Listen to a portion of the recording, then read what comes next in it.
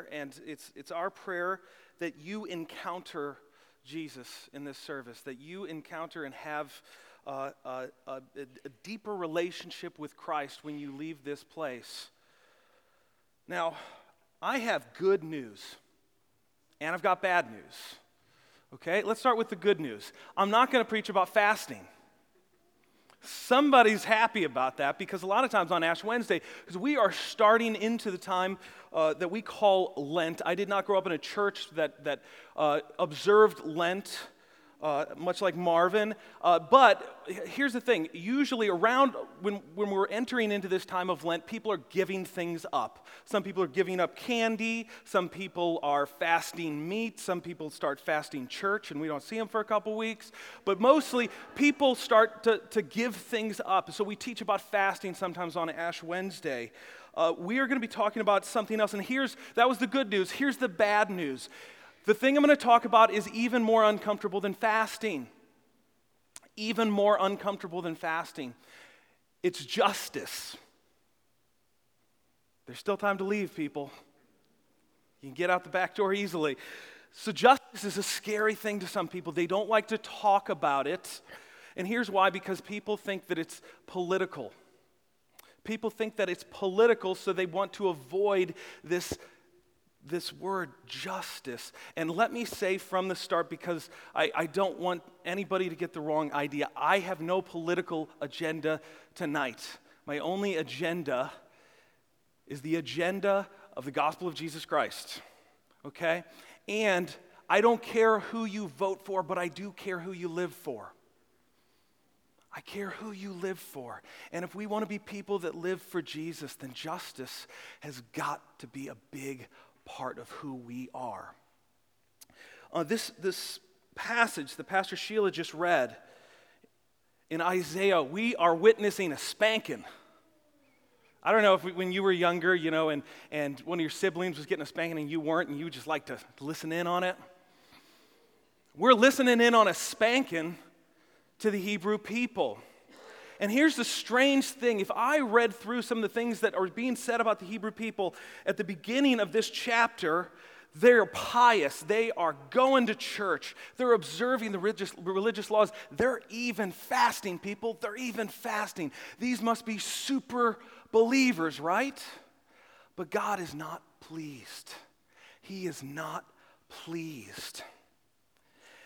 We hear a very shocking thing in this passage, and sometimes we read these passages and they just become so familiar that we don't let the deep impact hit us.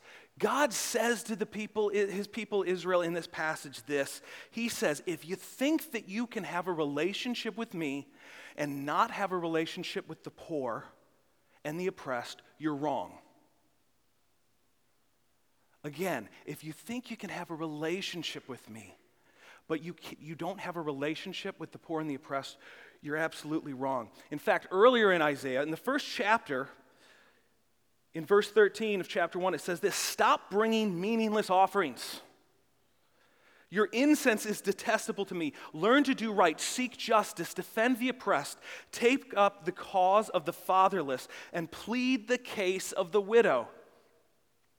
Now, it's not just isolated to the book of Isaiah either. Listen to this. In Proverbs 14:31, it says this: whoever oppresses a poor man insults his maker. You're insulting God if you insult the poor. But whoever is generous to the needy honors him. Here's an amazing fact that we learn here, is that our God, the God that we serve, the God of the Christian faith, identifies with the people at the bottom of the ladder. Our God identifies with the people at the bottom of the ladder. Now, I want you to feel the full weight of this, because think of how revolutionary this would have been in ancient times. There was no other religion where a God identified with the people at the bottom. They always identified, or the gods were identified with the people at the top, the kings, the rich people, the rulers, the high priests. And in fact, they believed that, if you think about it, they were religions that were based on good works, weren't they?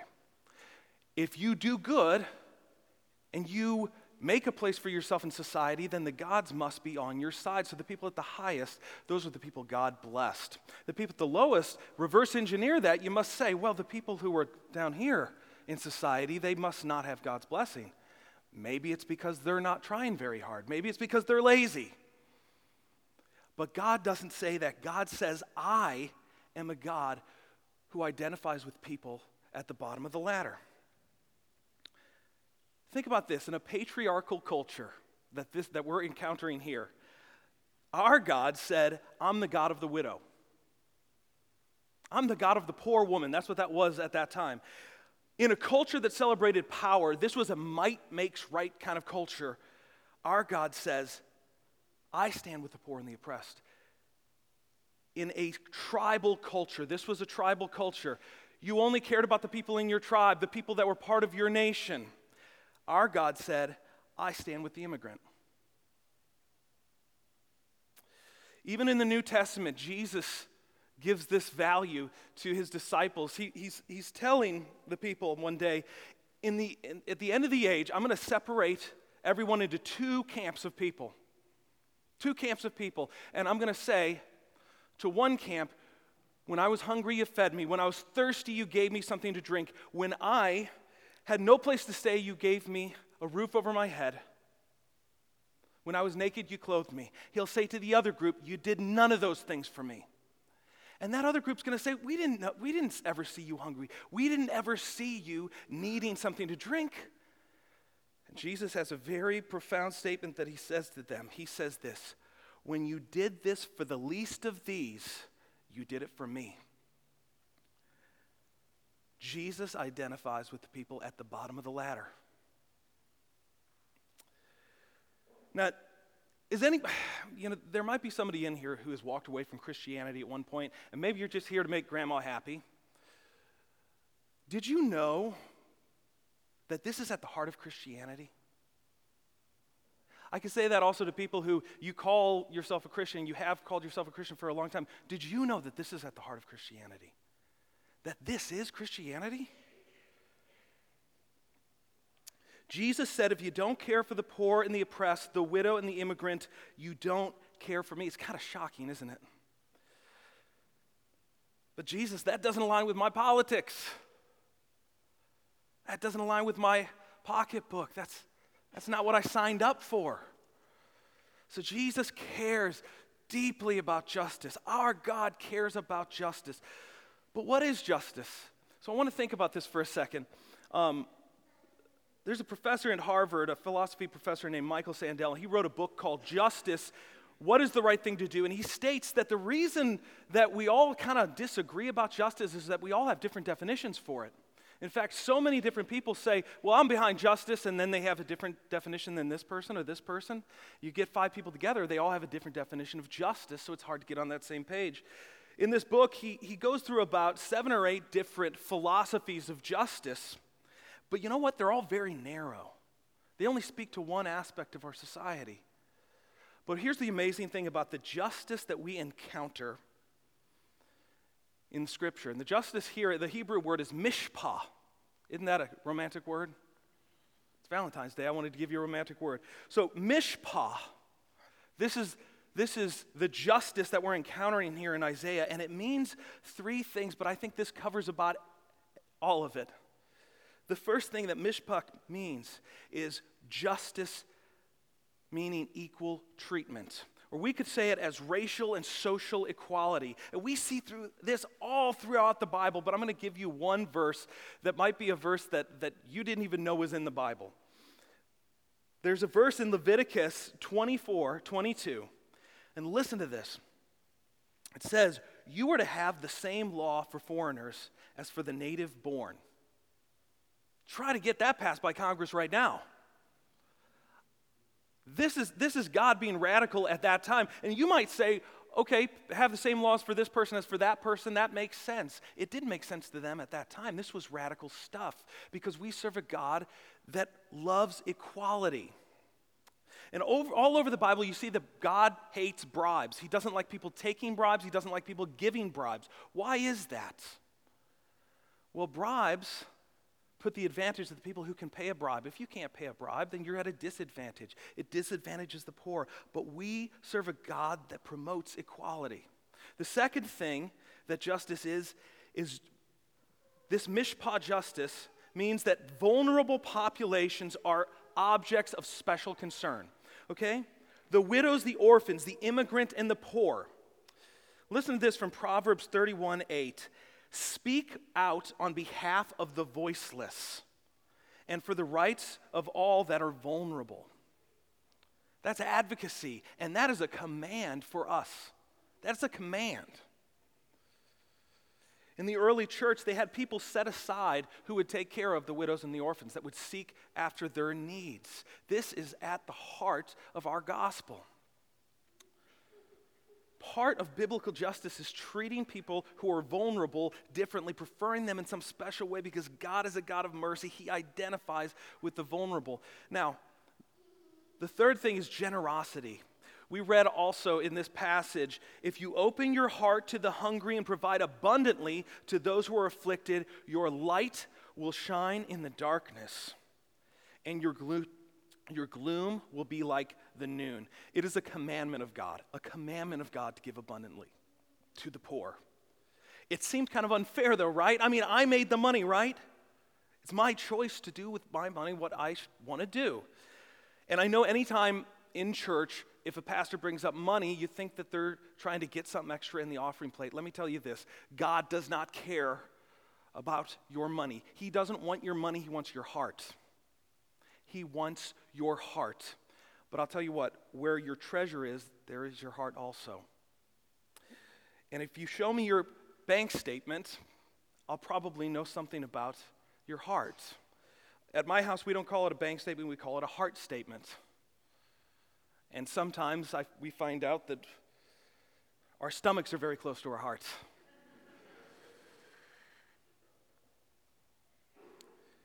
So these are the three parts of what this mishpah can mean.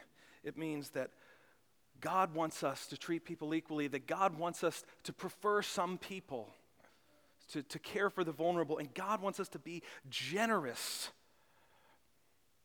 Now that you've heard this, do you feel guilty? That's not what I'm trying to do. And honestly, feeling guilty is not enough. I grew up in a very fundamentalist church, and we knew church was good if we felt feeling terrible. If you felt guilty, the pastor did a good job. I don't want you to feel guilty because I don't think that changes anything. What I think we want to know is, how do we get to be people who do justice? That this is every bit a part of our Christian walk, as our prayers, as our worship. That justice is something we live out. If you're a type A person, you're probably thinking this, I know what we need. We need to make a plan. We need machinery. We need to write it down and start an implementation process. We were having some meetings. Our district office had set up some meetings, these justice forums, that we were getting together with laity and clergy, getting together and talking about what is justice, what does it look like. And after about an hour and a half conversation, I'm sitting at folks, not from our church, we were encouraged to be with people from other churches, and they said, now come up with a plan. Come up with a plan of how you're going to live out justice in your life. And I'm looking around the table, I'm kind of like, well, what do you guys think? And the first person gave the most Methodist answer ever. She said, I know, let's start a committee. Let's start a committee. You know, it's not an organizational problem, it is a heart problem that keeps us from moving towards justice. Beatrice Webb, who was one of the architects of the modern British welfare system, she helped fund the London School of Economics, and she was a socialist, an activist, and she was a British leader, and she had given her whole life to bringing about social justice. Now, in 1925, she went back and looked at an old diary she kept, and she wrote this about looking through this diary from 1890. She said, in 1890 I had written, I have staked everything on the essential goodness of human nature. But now, 35 years later, I realize how permanent are the evil impulses and instincts in us, and how little they seem to change, like greed for wealth and power, and how mere social machinery will never change that. And listen to this. No amount of science or knowledge has been of any avail. And unless we curb the bad impulse, how will we ever get better social institutions? Here's what she's saying. She's saying this is not an organizational issue. This is not a knowledge-based issue. This is a heart issue. Sometimes we're good at behavior modification, but we're not so good at heart modification, are we? Sometimes when we want people to do this in the real world, when we want to change people's behavior and get justice done, sometimes what we do is we do one of two things. We appeal to people's sense of self-interest. Do you guys, who was alive when they had the Jerry Lewis telethon every year? I remember this one time. I was real young at the time, but I do remember that he said this several times. He would say, you can write a check for us right now, and then you can go look in the mirror, and you can say, I'm a good person. What was that? What was he appealing to? He was appealing to their self-interest. Do this so that you can look in the mirror and say, I'm a good person. The other thing we sometimes try to appeal to is people's sense of shame. We get on social media and say, I didn't see your bucket challenge video. Do you not care? So we either get their sense of duty or self-interest or their sense of shame involved. When we appeal to people's sense of self-interest or their sense of duty, we fall in the same trap as these people in Isaiah 58. They did religious stuff, they did good stuff, but it didn't result in justice. But here's the thing. Sometimes what duty cannot accomplish, beauty can. I want you to hear that again. What a sense of duty cannot accomplish, beauty can. Most people don't think of beauty and justice in the same sentence. There was another Harvard professor named Elaine Scarry, and she wrote a book called On Beauty and Being Just. Now, on beauty and being just, she took the aesthetic theories of Plato and Augustine, and she proposed this, that duty and beauty are two very different things. Duty is completely self-absorbed, but beauty gets you outside of yourself. And here's one way I think about it. I had to take a music history class in college. Now, they made us listen to Bach, and we had to listen to enough Bach that we could hear it on a test to be able to write out what piece it was. Now, at the time, I would listen to it because I wanted to graduate college because I wanted to make money. So I listened to Bach to make money, in essence. But right now, I would pay money to go listen to Bach. It used to be duty. So in school, it was duty to listen, but now it's beauty. And I'll tell you what, when it was duty, I listened for just enough time that I would get it and get it right on the test. But now that it's beauty, I would sit and listen all day long. Now, Elaine Scarry says this, you will only passionately pursue justice if you find it beautiful.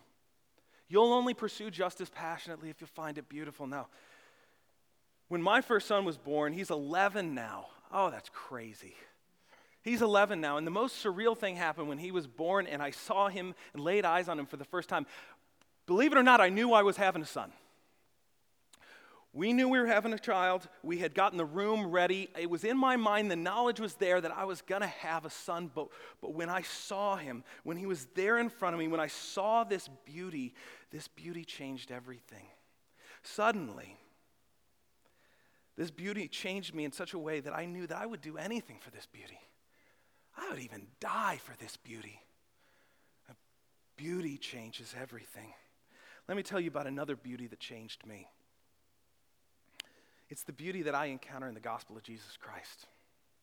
The beauty that I encounter in the gospel of Jesus Christ. Look, Jesus came into human history.